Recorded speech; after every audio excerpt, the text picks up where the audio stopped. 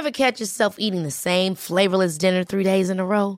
Dreaming of something better? Well, HelloFresh is your guilt-free dream come true, baby. It's me, Keke Palmer. Let's wake up those taste buds with hot, juicy pecan-crusted chicken or garlic butter shrimp scampi. Hello Fresh. Stop dreaming of all the delicious possibilities and dig in at HelloFresh.com. Let's get this dinner party started.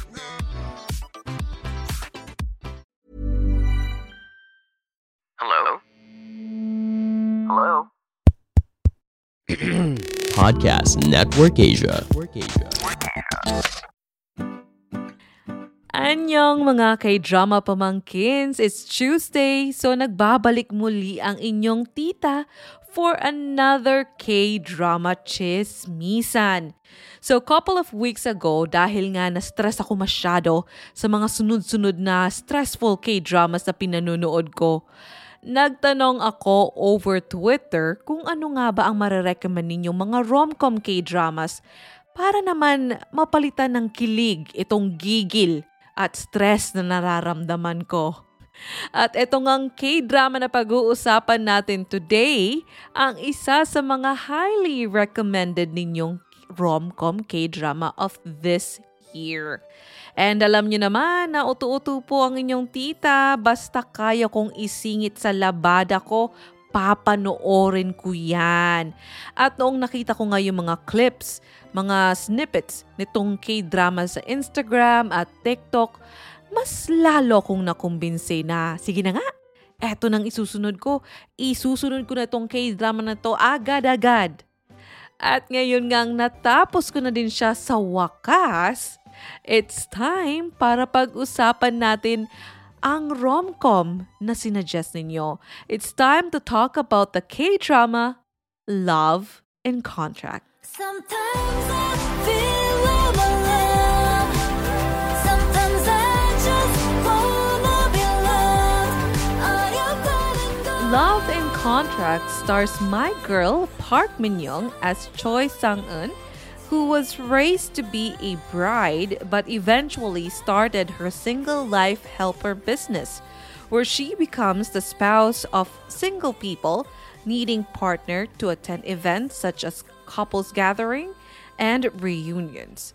And one of those spouses is her long-term husband of 5 years, Jung Ji-ho, played by the cutie pie Go Kyung-pyo.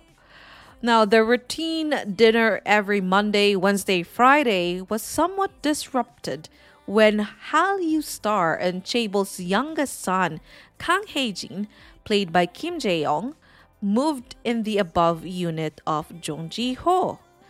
Now, Love and Contract is a total of 16 episodes and is available on Viki para sa ating mga taga North America na di inaabot ng View, ano na. Anyway, so let's talk about it na. First of all, I just want to say na na-miss ko po si Park Min-young. Oh my gosh. Since What's Wrong with Secretary Kim made such a huge impression on me, talagang minahal ko po ang K-drama na yon. Medyo nahirapan akong kumbinsihin ang sarili ko to watch any of her other K-dramas na iba yung kasama niya or iba yung bidang lalaki. Hindi ko alam kung ako lang yung ganito kabaliw. Pero kasi sobra kong shinip. Basta yun. Pinag-love team ko talaga si Park Min-young tsaka si Park Seo-joon ko. Oh my God. As in, isa sila sa mga pinalangin ko every year na lang talaga. Until talagang mag-confirm yung either sa kanila na may karelasyong iba. Every New Year, inaabangan ko po. Kung hindi nyo alam, ang Dispatch, which is yung parang notorious paparazzi ng Korea, every New Year, to be exact, every New Year, may nilalabas silang New Year couple, which are usually mga big stars na, halimbawa, si Hyunbin, tsaka si Son Ye-jin. So sila, nirelease sila sa nung New Year din, na-confirm na talagang hindi sila yung magkaibigan lang na pagpunta sa ibang bansa nagbabahay-bahayan. Magjowa po talaga sila nung mga panahon na yon. So yun, every New Year, ang Dispatch may nire-release na New Year couple na tinatawag. So mula nung napanood ko yung What's Wrong with Secretary Kim, every year pong pinapanalangin ko na isa sila sa mga pwedeng i-release ng Dispatch along with Lee Min-ho at saka naman si Kim Go-yeon. Tapos, syempre, okay na din. Natupad na ni Lord yung panalangin ko doon sa kay Hyun Bin tsaka si Son Ye-jin na new parents. So, congratulations sa mga nanalangin sa Binjin couples. Matagumpay po tayong lahat. So, yun nga. So, sobrang lakas ng impact sa akin ng What's Wrong with Secretary Kim. Nahirapan talaga akong i-convince yung sarili ko. As in yung first few K-dramas. Kasi every year may bagong. Hindi nga actually every year. Parang halos every month may bago si ate girl K-drama. After matapos nung isang K-drama niya, meron na agad ng kapalit. So anyway, after nung What's Wrong Secretary Kim, nahirapan talaga akong manood ng mga, marami siyang sumunod afterwards, pero hindi ko magawang manood na iba yung bidang lalaki. Ngayon lang ulit. Anyway, comparing Love and Contract, dahil nandun na rin tayo sa usapang What's Wrong with Secretary Kim, comparing Love and Contract to What's Wrong with Secretary Kim, mas lamang pa din po sa akin ang Secretary Kim kasi iba talaga yung chemistry. Iba yung chemistry ni Park Seo-joon at saka ni Park Min-young sa K-drama na yon. Hindi ko alam kung ako lang. And again, mahal na mahal ko si Park Seo-joon. Number 1 opa ko siya. Mas gugustuhin kung ako yung maging kapartner niya. Pero iba talaga yung chemistry nila. So, What's Wrong with Secretary Kim? Tsaka overall, yung overall na pakilig nila, mas lamang talaga for me din, yung Secretary Kim. Compared, if you watched it and watched this Love and Contract, mas lamang. And you would see so many similarities between the two K-dramas because this, again mga pamangkin, is what I have been saying na meron po talagang formula ang mga rom-com K-dramas. Iisa lang po ang formula na ginagamit ng halos lahat ng mga rom-com K-dramas sa Korea or sa rom-com K-dramas actually in general, not just in Korea. Iisang formula lang ang ginagamit sa mga kwentong ito magmula sa characters up to the story. Believe me. Simulan natin sa formula ng mga characters, okay? Ano ang formula ng mga bidang lalaki? May malungkot na past, walang masyadong friends, kung meron man isa. Okay? Normally, mga secretary nila, driver, ganun, or yung mga parang kababata nila na napagtyagaan yung ugali nila from the very start. Kung magkasanay na sa kanilang ugali. Yun. Pero normally, wala silang masyadong friends kasi, yun nga, more likely dahil sa ugali nila. Di-expressive sa feelings, brutally honest, pero oras na magkagusto sa'yo, maihi ka na lang talaga sa kilig. And I'm sure with those descriptions na sinabi ko, di lang si Park Seo-joon of Secretary Kim ang naalala nyo, halos lahat ng bidang lalaki on your favorite rom-com K-dramas, ganun po ang description nila. Nagkakatalo lang po sila sa kung ano yung dark secret na parang kumaga yun yung struggle niya, yun yung pasan-pasan niya so throughout the K-drama. Yung dark secret na yun. But most of them have to do with their childhood, which would also explain kung bakit ganun sila makitungo sa ibang tao. Yun nga yung term nila na tsundere, di ba? Di ba? Yung Japanese term na tsundere, yun yung perfect description sa mga rom-com bidang lalaki. And ganun po yung character ni Go Kyung-pyo. Tama ba ang pagpikas ko? Diyos ko, minumurder ko na naman talaga yung mga pangalan nila. Basta, yun na nga po, si Go Kyung-pyo dito. Very cold, very distant, pero maiihi ka na lang po sa pagpapakilig niya. Once na na-melt na yung cold exterior niya, I especially love the car scene na sobrang straightforward niya about his feelings. And ang sobrang cute na cute po ako sa kanya nung sa mga scenes na pinipilit siya ng mga tao to do something na di niya ordinarily ginagawa as an introvert. Parang yung napipilitan siya makihalubilo, napipilitan siya makimingle sa mga kasama niya sa trabaho. So, ang cute, nakukitan talaga ako sa kanya doon. And syempre, sana all ka na lang talaga sa mga ginagawa niya for Park Min-young's character dito sa K-drama. And oh my God, yung drunk, yung mga lasing-lasingan scenes nila is talaga naman ang lalandi. Okay, so tapos, ganito naman yung formula sa mga bidang babae. Mabuting tao, may mga matatalik na friends na akala mo walang sariling buhay kasi laging nakadikit sa bidang babae. Palaban and outspoken, madalas may alam pa yan sa self-defense or karate or judo or something na ganon. Basta may mga alam siya sa self-defense na ganyan. Madalas din, ang pinaka-issue niya sa life is majirap siya. Yung mahirap lang. Yun, Purita Mirasol. Yun lang. Yun yung pinaka-issue niya sa buhay. Which is, iba naman. Kahit pa paano dito sa Love and Contract, medyo naiba tayo kasi yung bidang babae dito is lumaki siyang alta. At never nakatikim kumbaga ng pansit canton with egg as breakfast, lunch, dinner. So, ganon.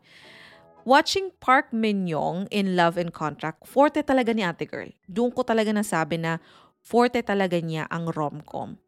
Next to Gong Yoo-jin, siya talaga yung isa sa mga favorite rom-com actress.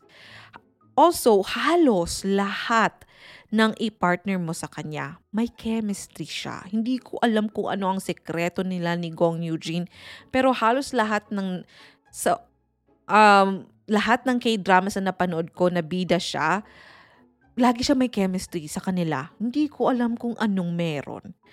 Some maybe more than others, but so far lahat ng napanood kong K-drama niya, lagi po akong kinikilig sa kanila ng bidang lalaki or nung second lead. Now, let's talk about the second lead, which was played by Kim Jae-young. Second male leads naman, ang formula is maging super opposite lang sila kung ano man yung formula na ginamit para sa bidang lalaki. So kung cold yung bidang lalaki, super warm naman itong mga second lead natin. Tapos sila, most of the time, ang unang magde-declare ng love para sa bidang babae. So kumbaga, figure out pa lang ng bidang lalaki kung ano nga ba itong kilig na nararamdaman niya. Etong second lead natin, uma-action na. Ganon. Some second leads are so successful sa pagpapakilig na people get what we call as second lead syndrome, which, unfortunately, di ko nakuha sa Love and Contract. And I think the reason kung bakit wale masyado is, if you think about it, there was never a hint of even a remote possibility na magkagusto yung bidang babae sa second lead. Like, laging tablado si kuya mo. So, wala talaga siyang chance. Parang never siya nagkaroon ng chance kay ate mo, girl. Parang wala man lang nga si ate girl na parang konting hint na nagduda siya ng feelings niya. Parang gano'n, na parang siyang, kahit malang masway siya ng bida ng second lead, wala eh. Hindi tayo pinagbigyan ni Direk ng mga ganon. The closest he got, the second lead na lalaki, the closest he got is this stolen kiss nung lasing si ate mo, girl. Pero hindi ko alam kung saan kayo nanonood. Pero nung nanood ako sa Viki, kinat agad ni Direk.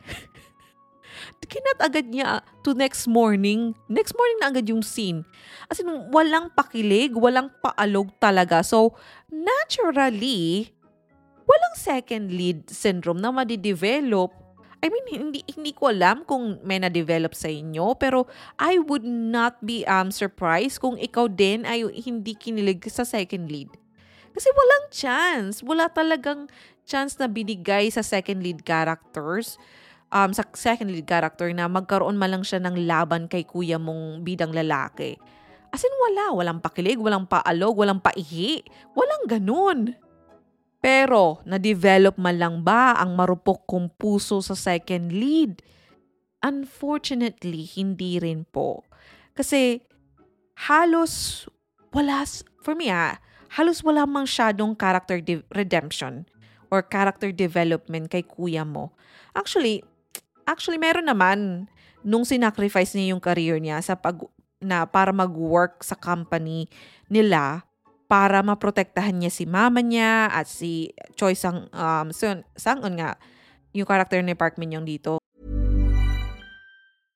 Hey, I'm Ryan Reynolds. At Mint Mobile, we like to do the opposite of what Big Wireless does. They charge you a lot, we charge you a little. So naturally, when they announced they'd be raising their prices due to inflation, we decided to deflate our prices due to not hating you.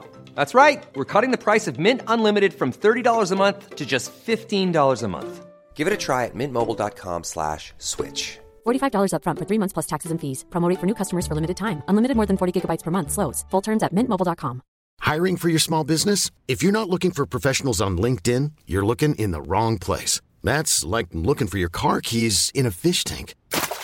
LinkedIn helps you hire professionals you can't find anywhere else, even those who aren't actively searching for a new job but might be open to the perfect role. In a given month, over 70% of LinkedIn users don't even visit other leading job sites. So start looking in the right place. With LinkedIn, you can hire professionals like a professional. Post your free job on linkedin.com/achieve today. But even that was confusing for me. Ang pinaka-issue ko talaga sa Love in Contract is yung story. Hindi ko mag-gets yung issue ni ate mo girl. Yung character ni Park Min Young dito na si Choi Sang-un. At yung mga issue niya sa buhay and sa naging resolution, kumbaga, sa dulo. Hindi ko alam. Naguguluhan talaga ako sa kanya. Ang dating kasi sa akin is may issue pero wala naman talagang issue. Gets mo?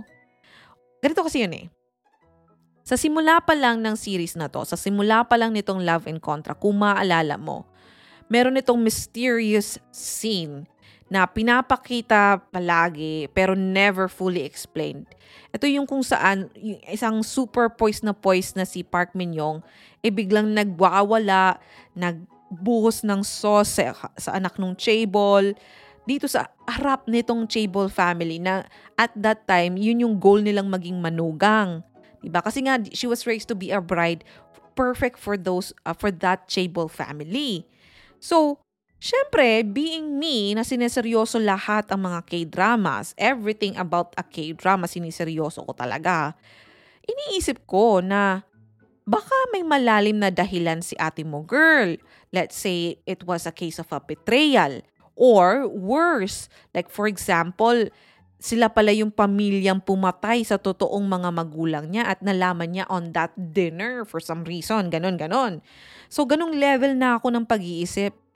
Turns out, and I'm sorry this is a spoiler, but turns out that she was sexually assaulted sa washroom, which is a big issue for me, which is a big issue.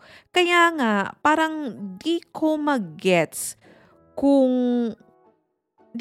yung last few episodes kasi parang ang naging resolution lang is pumunta si ate girl sa kanilang board meeting kung saan nandun yung board of directors, assuming na lahat sila board of directors, ganon. But yun nga, pumunta siya doon, pinarinig niya yung voice recording na si kuya mo may pinagsasabing masasama tungkol sa magulang niya, and at the same time, na-record doon. Hindi ko alam kung bakit laging ready to record ang mga tao ng conversation. Like pag pumupunta sila ng washroom, naka-turn on lagi yung recording for some reason. Anyway, so yun. So, parang pinarinig niya sa mga tao doon yung parang yung sexual assault na nangyari sa kanya sa washroom with this chaebol son. Pero, hindi ko talaga magets kasi yun, parang sinipa lang siya sa company tapos sinipa lang yung bastos na anak na chaebol.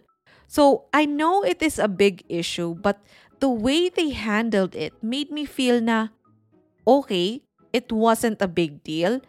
But then again, if it wasn't that big of a deal, given the way na niresolve nila, which is just like parang confrontation, ganun-ganun, pinarinig lang niya yung recording, then why was it dragged out for the last 15, 16 episode as if it was a really huge issue? So parang, yun nga, yung problema ko sa kanya na may issue pero wala naman talagang issue. Na parang, ganun. Actually, for me ang most shocking part for me was actually, and I think this should have been the highlight of it, na ito talaga yung pinaka-main struggle dapat ni Ate Girl, is yung nalaman niya yung totoong nangyari sa kanya. Like the truth behind her real mother. Diba? Kung napanood mo tong K-drama, alam mo yung tinutukoy ko. Tapos, yun yung parang isang iyakan lang, tapos na, resolve na yung issue nila na parang, Okay na? Okay? Ako lang ba to na hinihingi ko pa ng mas madrama? Na parang, hindi ba dapat ito na yung highlight? Ito na yung climax mo, te girl? Parang, hindi ko alam. So, hindi ko rin gets kung ano talaga yung pinaka-struggle nila. Kasi, kung hindi man yung personal issues nila, which is for example, etong yung character ni Ate Mo Girl, kung hindi man yung background niya yung pinaka-issue niya, ang sumunod bang issue nila is yung kanilang pagmamahalan nung love nung bidang lalaki at bidang babae, which for me also na parang yung naging away lang nila is yung parang naging pinaka-issue nila is si Ate Mo Girl nahirapan na siyang humarap kay kuya mo kasi parang nahiya siya because sa mga naging issue niya sa buhay kaya nahaharap parang na-tempt si kuya mo to do something illegal for her because he was trying to protect her. Pero actually, hindi nga yun ang dapat na pinaka-issue. Dapat yung pinaka-issue is nung nalaman na ng lahat na si Ate Mo Girl, di ba nung na-expose siya sa media, nung parang nalaman na she has this business, she has been divorced 12 times, she has been married to 12 different people, naging girlfriend ng iba't ibang tao. Hindi ba dapat yun yung pinaka-prurok? Hindi ba yun yung dapat naging pinaka-issue nila? Kasi, for me, ang dapat naging nangyari doon is parang, because of the issue, naapektuhan dapat yung work ni Kuya Mo as judge, di ba? Kasi public figure din siya, kumbaga, dapat may reputation din siyang kailangang pangalagaan. So, apektado yun dapat. Pero wala din masyadong naging consequence sa trabaho. Aside sa ayaw niya magpa-promote, pero hindi ba dapat yun na yung pinaka-highlight?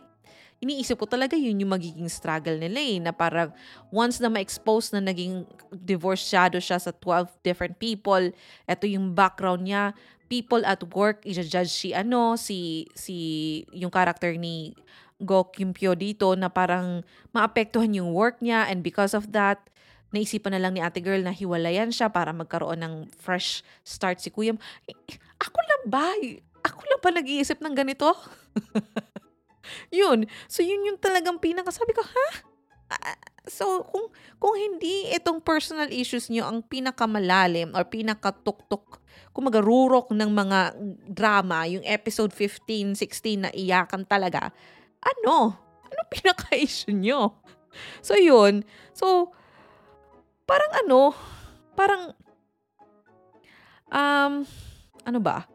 So, parang for me, because of all the things, nawalan ng depth for me yung character ni Park Min-young. Walang masyadong naging lalim yung, hindi for me naging masyadong matatag yung love story nila kasi wala silang masyadong heavy na pinagdaanan. May pinagdaanan pero hindi siya yung in-expect na pang level 40, episode 14, 16, or 15 na, di ba? On all of our rom-com K-dramas, 14, 15, yan yung mga talagang naglalabasan na yung mga sekreto, hindi na sila pwede pinaghiwalay na sila ng magulang nila, yung kumbaga iyakan talaga, na parang drama. Kasi hindi naman sila comedy talaga, may romance pa rin. So, syempre may konting halong spice, kumbaga. So, yun na nga. So for me, because of all those things na nangyari, nawala ng depth for me yung character ni Park Min-young. Ewan ko, pero ikaw, I wanna ask you, naguluhan ka din ba sa ganap sa buhay ni Ate Girl? Ano bang opinion mo sa naging takbo ng story? So, yun nga. Anyway, the rest of the story and the struggle nilang mag-asawa was meh for me. Meh, parang ganun. Kambing lang. Actually, kung ako ang masusunod talaga, okay? Kung ako masusunod, ganito yung gusto kong mangyari. Siyempre, ala, Claudine Barreto in Milan movie ang peg ko dito. Like, mahal mo ba ako dahil kailangan mo ako o kailangan mo ako kaya mahal mo ako? Ganon. So, kasi di ba nagsimula sila na transactional, di ba? Parang they just needed each other, kailangan niya ng work, si kuya mo kailangan ng parang kasama. Parang ganon, di ba? Kahit sabihin na natin, hindi naman talaga inamin na love at first sight. Parang more of white knight or messiah complex yung naramdaman ni kuya mo nung nakita niya, nung nalaman niya na si ate girl ay naging diborsyado na for 12 times. Anyway, so, kasi di ba nagsimula na transactional nga sila, so iniisip ko, dapat ang naging issue talaga nila dito, para may spice, is yung parang mag-divorce sila. I-divorce ni ate girl kasi nga nahihiya na siya sa mga pinagagawa niya na naapektuhan na yung trabaho ni kuya niya, ay ni kuya niya, ni kuya mo girl, ni kuya mo, yun na nga. So, i-divorce niya para na rin i-reassess nila ang feelings nila for each other. Tapos, dun nga, itatanong nila, mahal ba nga ba nila ang isa't isa? Or nasanay lang si ate girl to have kuya and si kuya mo naman kailangan si ate girl kaya mahal niya na. Ganon. Tapos, ang ending, mag-propose si kuya and have a real, honest to goodness wedding and the start of their real marriage. Ganun. Tapos magkakaanak sila ng kambal. Tapos masusunog yung hospital. Isa lang yung sa kambal ang mauuwi nila. Tapos yung isa lalaki sa mahirap. Tapos makikita yung kambal sa terminal ng bus. Tapos magpapalit sila ng buhay. Ang ending, kidnapan sa warehouse. Charot. Filipino ending. Anyway, eto na nga overall. Sa suggestion yung rom-com na ito, which is Love and Contract. In terms of rom-com, I would say it's an 8. Kung iisipin ko lang yung pakilig-kilig na ginawa nila sa akin sa K-drama na to, I would still say na it's an 8 for me. Not the worst that I've seen, pero definitely meh lang talaga siya sa akin. Parang forgettable, but not the main OST by Yujum na plinay ko kanina. That for me is so memorable. Ang ganda ng song na to. Ewan ko, for some reason, nag-stick talaga siya sa akin. Napaka-memorable niya. And may recall yung song. So for sure, I'll remember the K-drama whenever I would listen to that song, which is actually part na ng aking OST dump. Dahil nga, sobra kong nag-enjoy sa song na yun. Talagang tumatak siya. Pag napapakinggan ko siya, naalala ko yung kilig-kiligan scenes nitong Love and Contract. And, pero, overall, as a K-drama, siguro mga 7 lang. Not really something na I would say na papanoorin nyo dapat because you are missing half of your life. Because kung hindi mo pinanood, you're missing half of your life, parang hindi. Hindi ko din i-insist sa inyo na unahin nyo itong Love and Contract. Sakto lang for boring nights and kung gusto niyo talaga ng kiligan, yun, sakto lang siya. Pampalipas ng oras, ganon. Pag bored ka, tapos pagod ka na sa kakanood ng mga mystery, thriller, K-dramas, pwede naman siya, panawid gutom. Ganon. But those are just my thoughts, of course. Alam nyo naman, sino ba naman ako? Tita nyo lang naman ako na mahilig magkukuda about K-drama. Pero again, I would love to know about your thoughts about the Love and Contract kung napanood nyo na. Let me know over on any of my social media accounts. Again, I have Facebook, Twitter, Instagram, TikTok. It's all at Anyong Tita. So kung hindi nyo alam kung paano spell, nasa description box, nasa title ko, andun na po ako. Nagkakalat po ako sa social media. So hanapin nyo na lang ako. I am always open to your comments, thoughts about the K-drama. And of course, I am always open to your K-drama suggestion. Hindi ko nga lang syempre mapapanood silang lahat, okay? Huwag nyo namang expect sa akin na pag sinuggest nyo, papanoorin ko agad-agad kasi meron din po akong sariling labada, okay? May sarili din po akong buhay. Di na nga po ako nagkakajowa, kaka-K-drama. So anyway, dito na lang po ako sa K-drama kinikilig-kilig. So, until the next Tuesday, good night kids. I love you, Bruno Mars.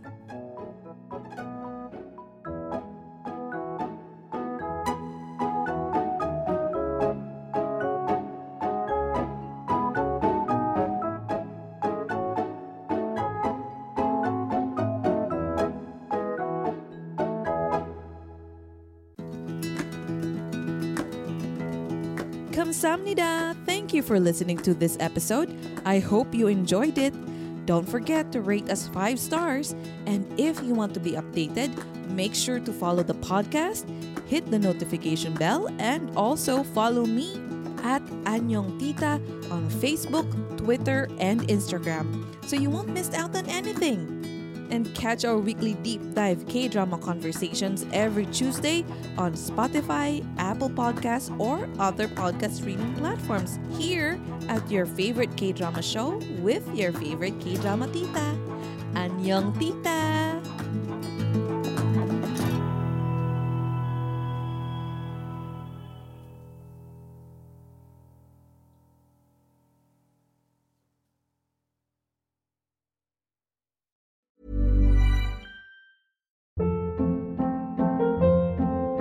Hold up. What was that? Boring. No flavor. That was as bad as those leftovers you ate all week. Keke Palmer here, and it's time to say hello to something fresh and guilt-free. Hello Fresh. Jazz up dinner with pecan-crusted chicken or garlic butter shrimp scampi. Now that's music to my mouth. Hello Fresh. Let's get this dinner party started. Discover all the delicious possibilities at HelloFresh.com.